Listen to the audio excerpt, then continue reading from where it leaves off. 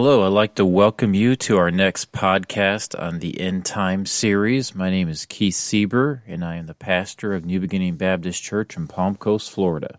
And we'll be continuing on in the book of Zephaniah. This will be part 2 on the dark side of the love of God in the day of the Lord. But first, before we get started, I want to just talk about our church services over the weekend and what our church did over the weekend. On Saturday, we had an outreach effort, went out to the community, and we gave out a bunch of door hangers, some tracts. We talked to some people about church, invited some people to church. It was a great Saturday reaching out to our community. And then on Sunday, we had some visitors again. That would be, I think, our 6th straight service with visitors. So I want to praise the Lord for that. So I'm thankful for them coming.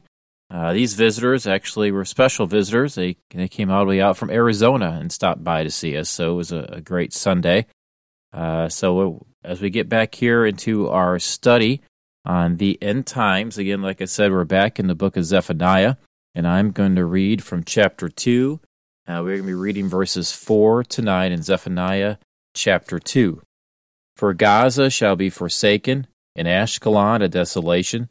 They shall drive out Ashdod at the noonday, and Ekron shall be rooted up.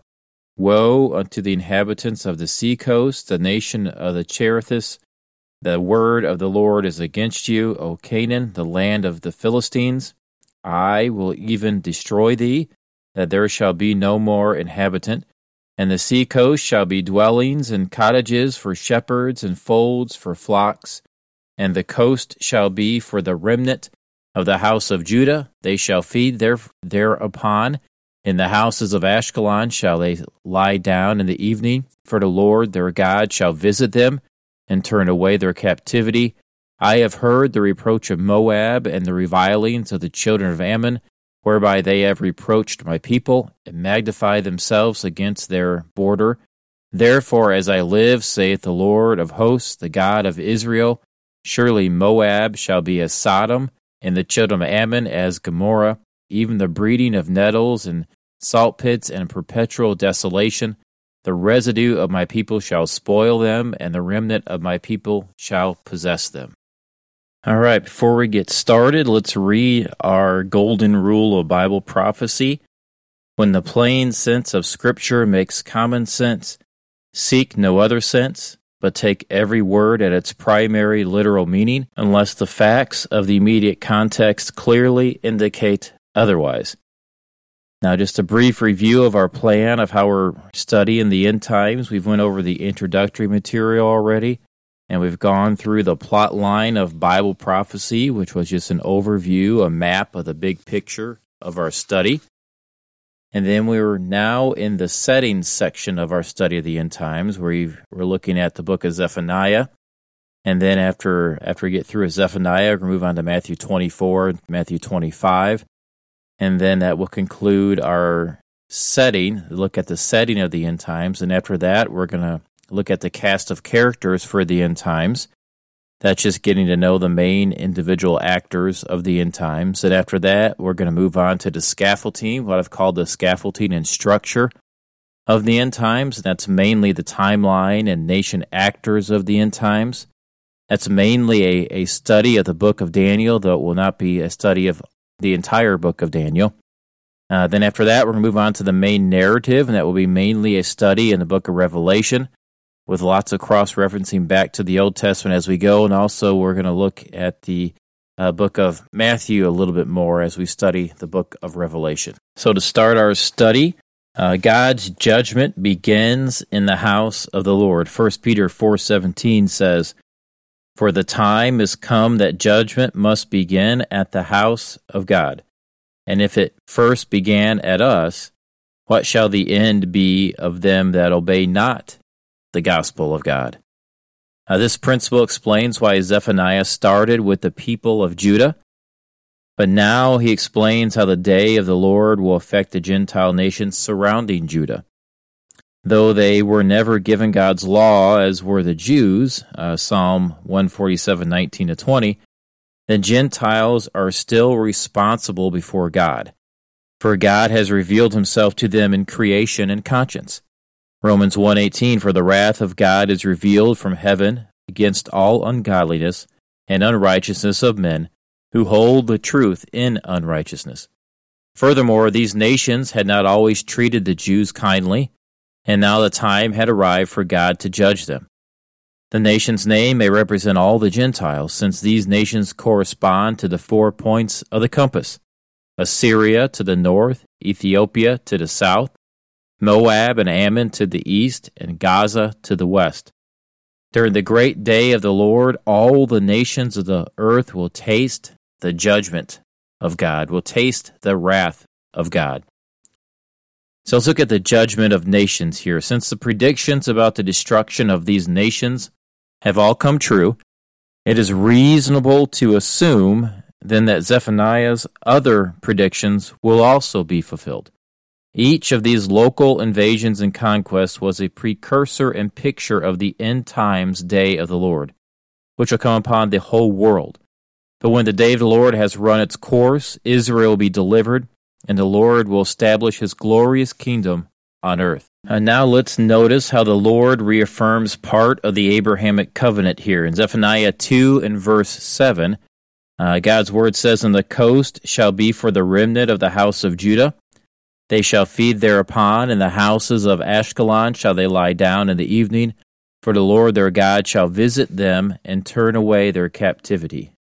This is God's promise to his people, that he will return them from captivity to inhabit the land of Ashkelon, which was a part of the territory God had given Abraham. This is a promise to fulfill that part of the Abrahamic covenant. Now notice the nations of the world are judged because of their pride. Zephaniah 2, 10-11. This shall they have for their pride. This shall they have for their pride, because they have reproached and magnified themselves against the people of the Lord of hosts. The Lord will be terrible unto them, for he will famish all the gods of the earth, and men shall worship him, every one from his place, even all the isles of the heathen. The nations of the earth are judged because of their pride. Because they have magnified themselves, they've puffed themselves up, they've magnified themselves, the creatures, above God, the Creator. By putting themselves above God, they have brought a reproach upon God, the one who created them, and the Lord pours out his just wrath as a result. God will show all the false gods of the earth to be false. He will starve out all the false gods. God is going to judge the world because they have ignored him. They have not recognized him. When they knew God, they glorified him not as God, neither were thankful, but became vain in their imaginations, and their foolish heart was darkened. Professing themselves to be wise, they became fools, and changed the glory of the uncorruptible God into an image made like to corruptible man, and to birds and four-footed beasts and creeping things. Romans 1, 21-23. This is the reasons listed here in Romans chapter 1 that God will judge the world. God will, at the millennial kingdom, show himself to be the God, the only God, to all the world. This passage tells us that all men will one day worship God from all the ends of the earth. They will all worship God. Men shall worship him, every one from his place, even all the isles of the heathen. Now let's look at the judgment of God's people. Let's look at the judgment of God's people. Zephaniah chapter 3 and verses 1-5 say this: Woe to her that is filthy and polluted, to the oppressing city. She obeyed not the voice, she received not correction, she trusted not in the Lord, she drew not near to her God. Her princes within her are roaring lions, her judges are evening wolves. They gnaw not the bones till the morrow. Her prophets are light and treacherous persons. Her priests have polluted the sanctuary. They have done violence to the law. The just Lord is in the midst thereof. He will not do iniquity. Every morning doth he bring his judgment to light. He faileth not, but the unjust knoweth no shame. Now Judah, God's people, we are told, were filthy and polluted by the sins and the ways of the world. That sounds mighty familiar to me.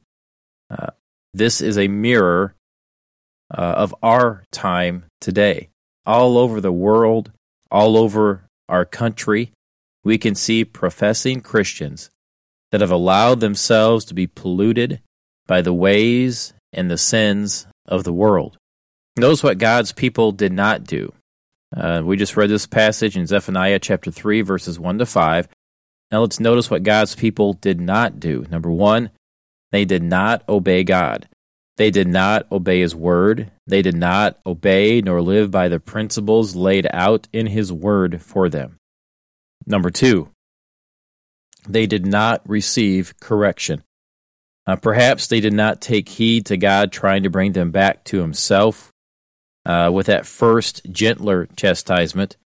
Perhaps they ignored what they knew to be God's correcting actions in their life. They ignored God trying to draw them back to Himself and continued their march headlong into worldliness, debauchery, and downright pagan practices. Number three, they did not trust the Lord. They failed to put their full and total trust into the Lord like His people are supposed to do. They tried to solve their own problems. They did not trust the Lord to see them through their difficulties. By not trusting the Lord, you are telling Him you do not believe what He has given us in His Word.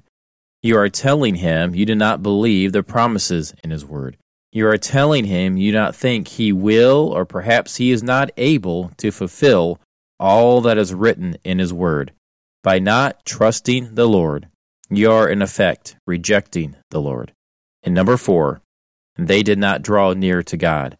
They did not draw close to Him. They did not separate themselves from the world. They stayed in the world. They let the world and the things of the world entice them. They let the world and the things of the world deceive them. And they stayed wallowing in the mud and the filth of the world instead of drawing close to God. God's people, in our passage here, Zephaniah is telling us that God's people had satanic leaders. Zephaniah 3:3, her princes within her are roaring lions. Her judges are evening wolves. They gnaw not the bones till the morrow. Now let's compare Scripture with Scripture here. As someone has said, the greatest commentary on the Bible is the Bible. So we notice that in Zephaniah 3:3, it says, her princes within her are roaring lions. So let's go to another passage of Scripture that mentions a roaring lion. 1 Peter 5:8. Be sober, be vigilant, because your adversary the devil, as a roaring lion, walketh about seeking whom he may devour. In Zephaniah 3:3, the leaders of God's people are compared to roaring lions, and in 1 Peter 5:8, Satan is called a roaring lion. God brought and will bring judgment down upon His own people because they had leaders that were literally satanic. They had leaders that were more influenced by Satan than God and His Word. And we can see this in our day and time right now. There are satanic leaders in so-called churches today. We can see this in many so-called churches, that they have satanic leaders that are more influenced by Satan than they are influenced by God and His Word. We see this in our day and time. Many men who claim to be men of God, who say they are preachers sent from God, are actually being controlled or used or influenced by Satan to destroy God's people, to lead God's people astray, to deceive God's people, to keep God's people from genuinely giving out the gospel of Christ. They are wolves in sheep's clothing. In Matthew 7:15, Jesus said, beware of false prophets which come to you in sheep's clothing, but inwardly they are ravening wolves. They are ravening wolves. Now notice that next phrase in Zephaniah 3:3. Her judges are evening wolves. In other words, they are seeking their own good, not the good of God's people. Wolves are out for themselves. They are out for their own profit. They are out to fulfill their own desires. They do not really care about God's people. They are in it for self-promotion. Wolves work hard, but they only work hard for themselves. They gnaw not the bones till the morning, verse 3, Zephaniah 3:3. These men are willing to get all they can. They want to get all they can to satisfy their selfish wants and desires. These men are filled with insatiable greed. If you will notice, many of the wolves among God's people are very focused on material things, on what they get paid, on what they drive, on what they wear, on what toys they have, on what vacations they can take, on what places they can visit. They gnaw not the bones till the morrow. They keep working hard for themselves, working hard for material gain. Now you can say self-help preachers and religious racketeers, Zephaniah 3:4, her prophets are light and treacherous. Her prophets are light and treacherous persons. Her priests have polluted the sanctuary. They have done violence to the law. Her prophets are light. Verse 4. This does not mean that they give light. It means they do not really give the word of God. And if they do, it's just milk. No meat is involved. They're light. They're lightweights. They may give a little smattering of psychology with a few scriptures thrown in to make it look like it's real preaching. This is the sort of thing that is being given out at pulpits all across our land today. They do not talk about the judgment of God. They do not talk about the need of sinners to come to Christ. Now notice next, her prophets are treacherous persons, verse 4. That is, they are racketeers, they're religious racketeers, they are scheming and scamming. Matthew 23 is a good commentary on this point. In that chapter, you'll find the Lord Jesus, his denouncement of these kind of religious rulers. Next, notice, her priests have polluted the sanctuary. This is a very terrible thing, but how have they polluted the sanctuary? They have caused the world outside the church to lose respect for that which is sacred. By their lives, they have brought disrespect upon the temple, upon the sanctuary, upon the church in our time. The same thing happened in Samuel's day when Eli was priest. Men no longer had respect for religion, and today men decry the fact that the church has lost its influence.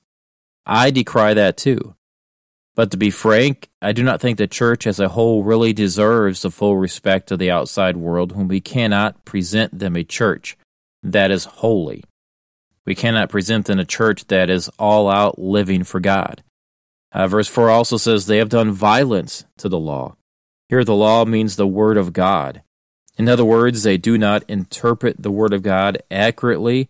They abuse the word of God. They abuse the word of God. They twist the word of God. They twist the meanings of words. They take out words. They add words. In fact, they did violence to the word of God by omitting the teaching of the word of God, sometimes entirely, substituting instead the philosophies of men, disguising self-help talks with a bit of Scripture. That's how you do violence to the law or do violence to the word. Now let's look at a picture of the day of the Lord. Zephaniah chapter 3 verses 6 to 8 says this, I have cut off the nations. Their towers are desolate. I made their streets waste, that none passeth by. Their cities are destroyed, so there is no man, that there is none inhabited. I said, surely thou wilt fear me. Thou wilt receive instruction, so their dwelling should not be cut off. Howsoever I punished them, but they rose early, and corrupted all their doings. Therefore wait ye upon me, saith the Lord, until the day that I rise up to the prey, for my determination is to gather the nations, that I may assemble the kingdoms to pour upon them mine indignation, even all my fierce anger. For all the earth shall be devoured with the fire of my jealousy. In these verses we have a picture of the day of the Lord. We have a picture of the great tribulation period that is coming in the future. Zephaniah moves from talking about God's people to speaking about the nations of the world in the last days. This is Armageddon, which ends with the return of Christ to earth.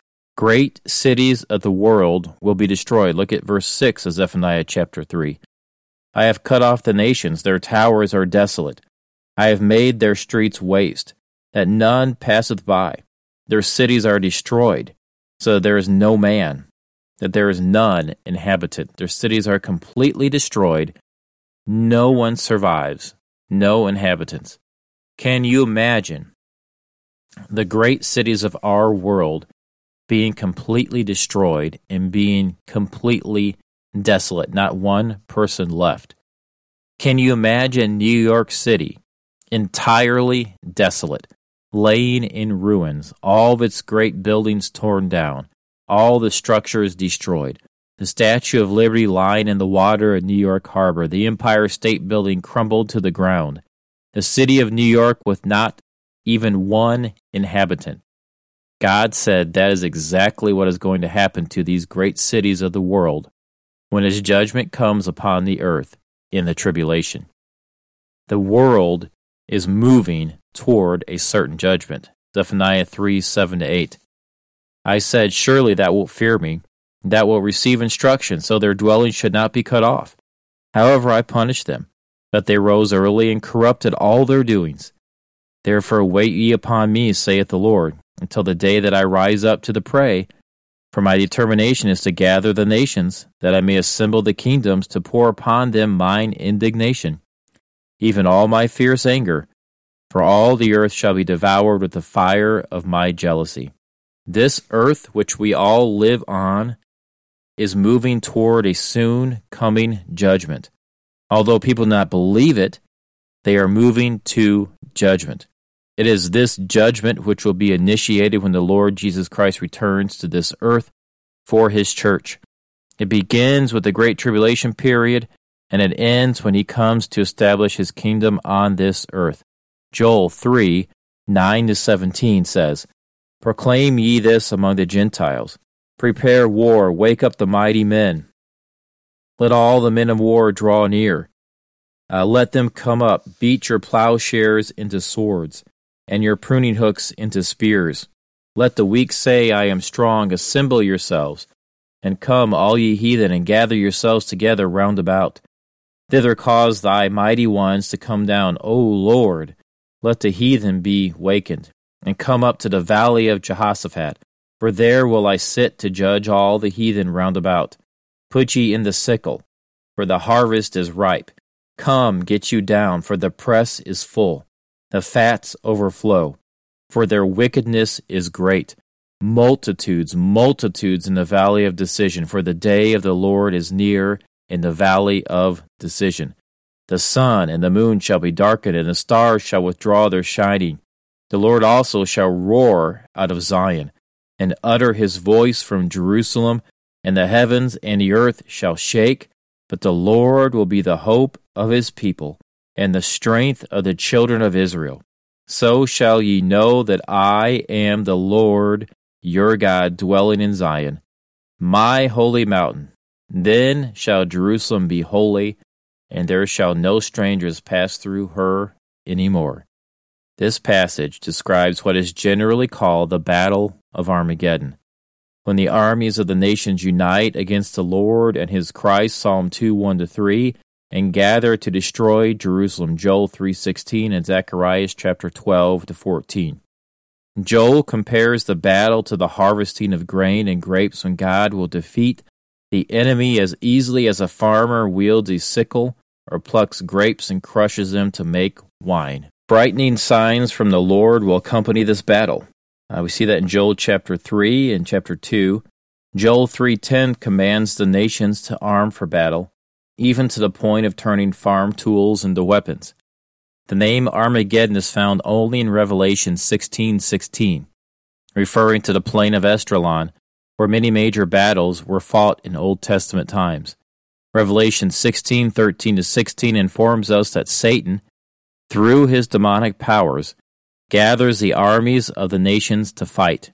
The invasion will fail because Jesus will return in power and slaughter the enemy, turning the whole battle into a supper of flesh for the scavengers of earth. Revelation 19:17-19.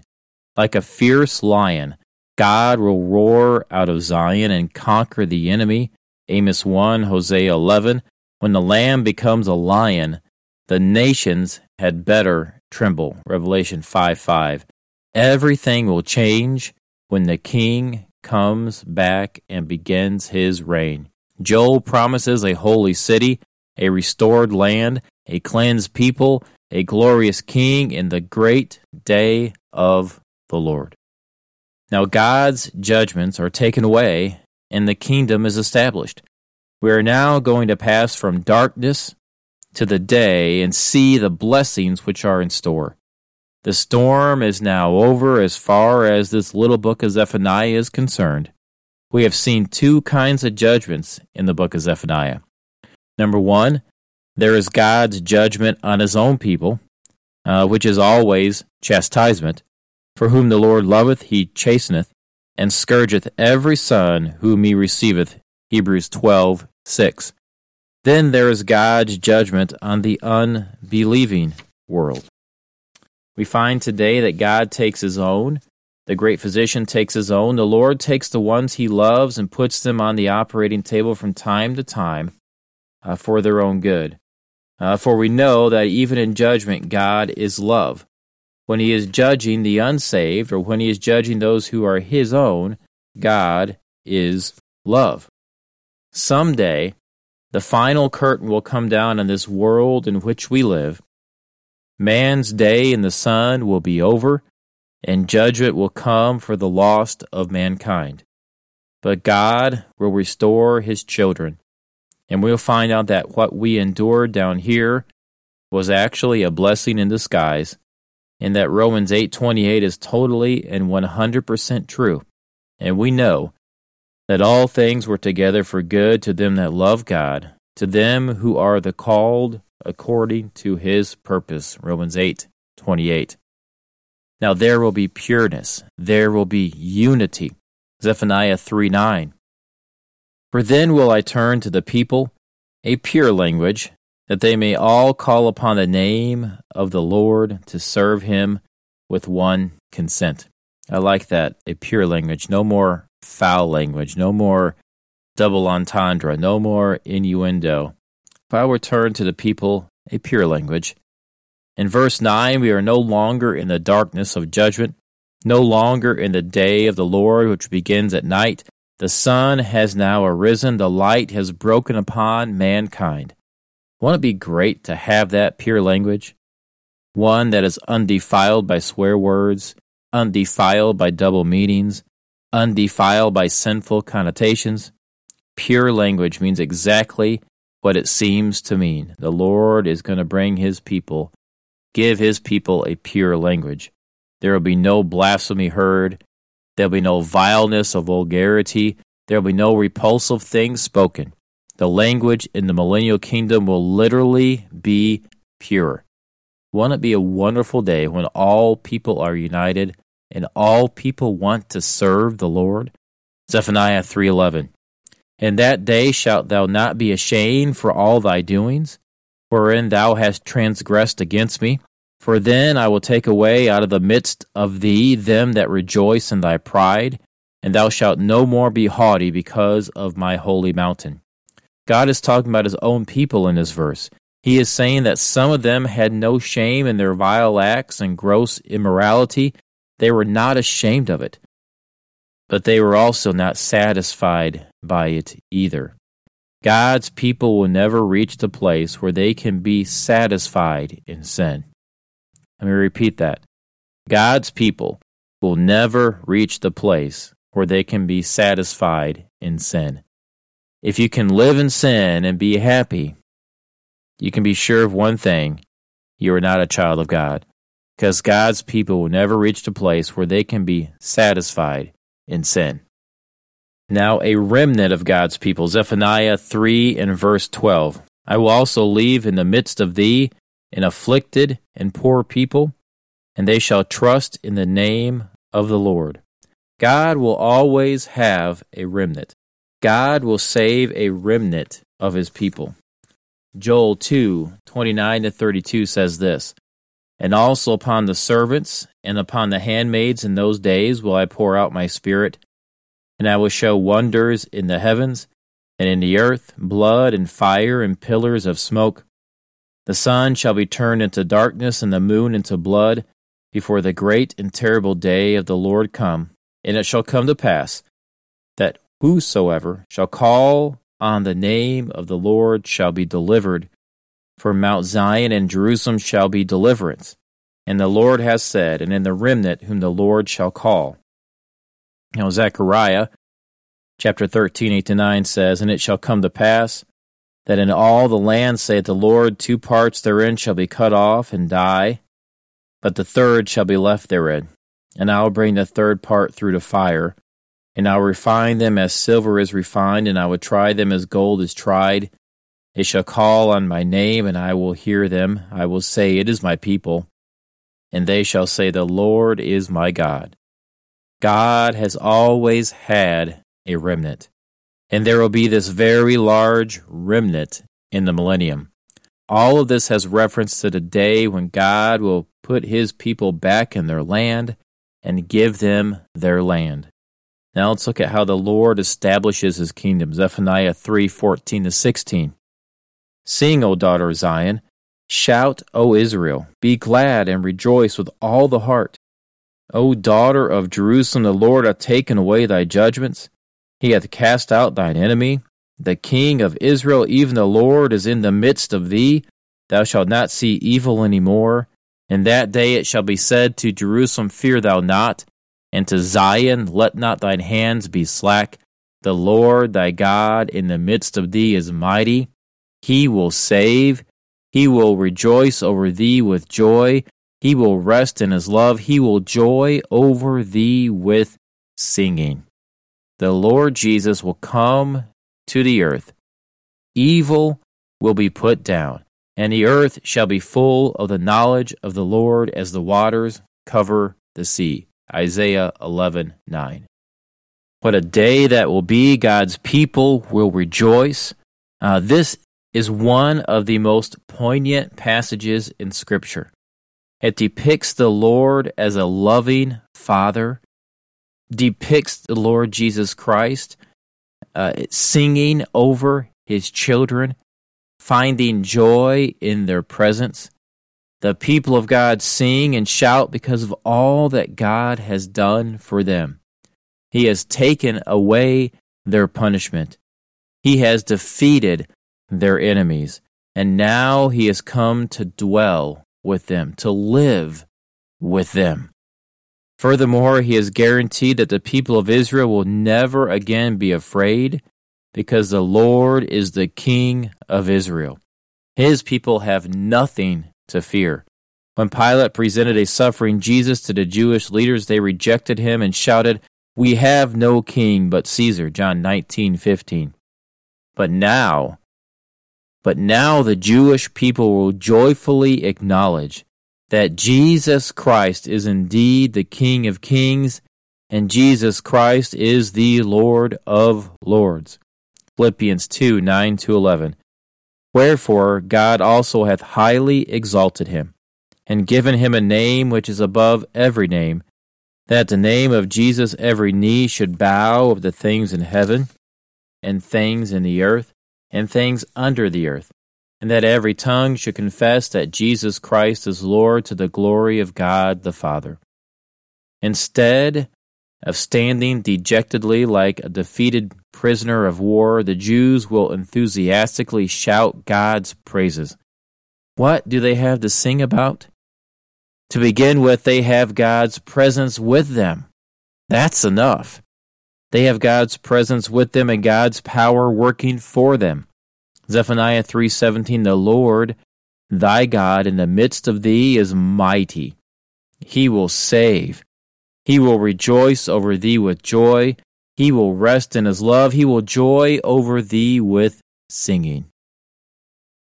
Even more, their God holds them next to his heart, like a loving mother holds a baby. He quiets them with his love, and he even sings to them. This image of God assures forgiven sinners that God is with them, that he loves them, and that they have nothing to fear. Our God, get this, think about this, this is an incredible thought. Our God is a singing God. Our God is a singing God. He will joy over thee with singing. Verse 17. God the Father sings to the Jewish remnant entering the kingdom. God the Son sang at the close of the Passover feast, and then went to the garden to pray. When they had sung a hymn, they went out into the Mount of Olives, Matthew 26:30. He also sang after his triumphant resurrection from the dead, Psalm 22:22, Hebrews 2:12. God the Spirit sings today through the hearts and lips of the Christians who praise God in the Spirit, Ephesians 5:18-21. Our God is a singing God. That's just such an incredible thought. Our God is a singing God. That is something I cannot wait to hear. I cannot wait to hear the voice of God singing to his people. Our God is not only a singing God, our God is a comforting God. Zephaniah 3:18-20. I will gather them that are sorrowful for the solemn assembly, who are of thee, to whom the reproach of it was a burden. Behold, at that time I will undo all that afflict thee, and I will save her that halteth, and gather her that was driven out. And I will get them praise and fame in every land where they have been put to shame. At that time will I bring you again, even the time that I gather you. For I will make you a name and a praise among all the people of the earth, when I turn back your captivity before your eyes, saith the Lord. On this day the light will come. It will be glorious for the nation of Israel, and it will be glorious for the church also. God is putting many of us through the furnace, and he's putting many of us through trials. The glorious thing about heaven will not be the golden streets. It will not be the gates of pearl. And it will not be the fact that he is going to wipe away all tears. The glorious thing in heaven will be that we are going to thank him for every trial we've ever had. We're going to thank him for every burden he has put on us in this life. Charles Spurgeon wrote this about these verses here in Zephaniah. Charles Spurgeon wrote, "Persecution and contempt will come to an end, and the saints shall in the latter days be accounted the excellent on earth.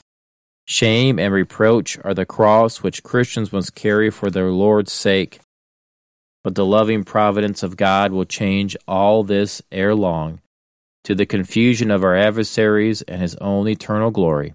Let us hope and quietly wait, resting in the love of God."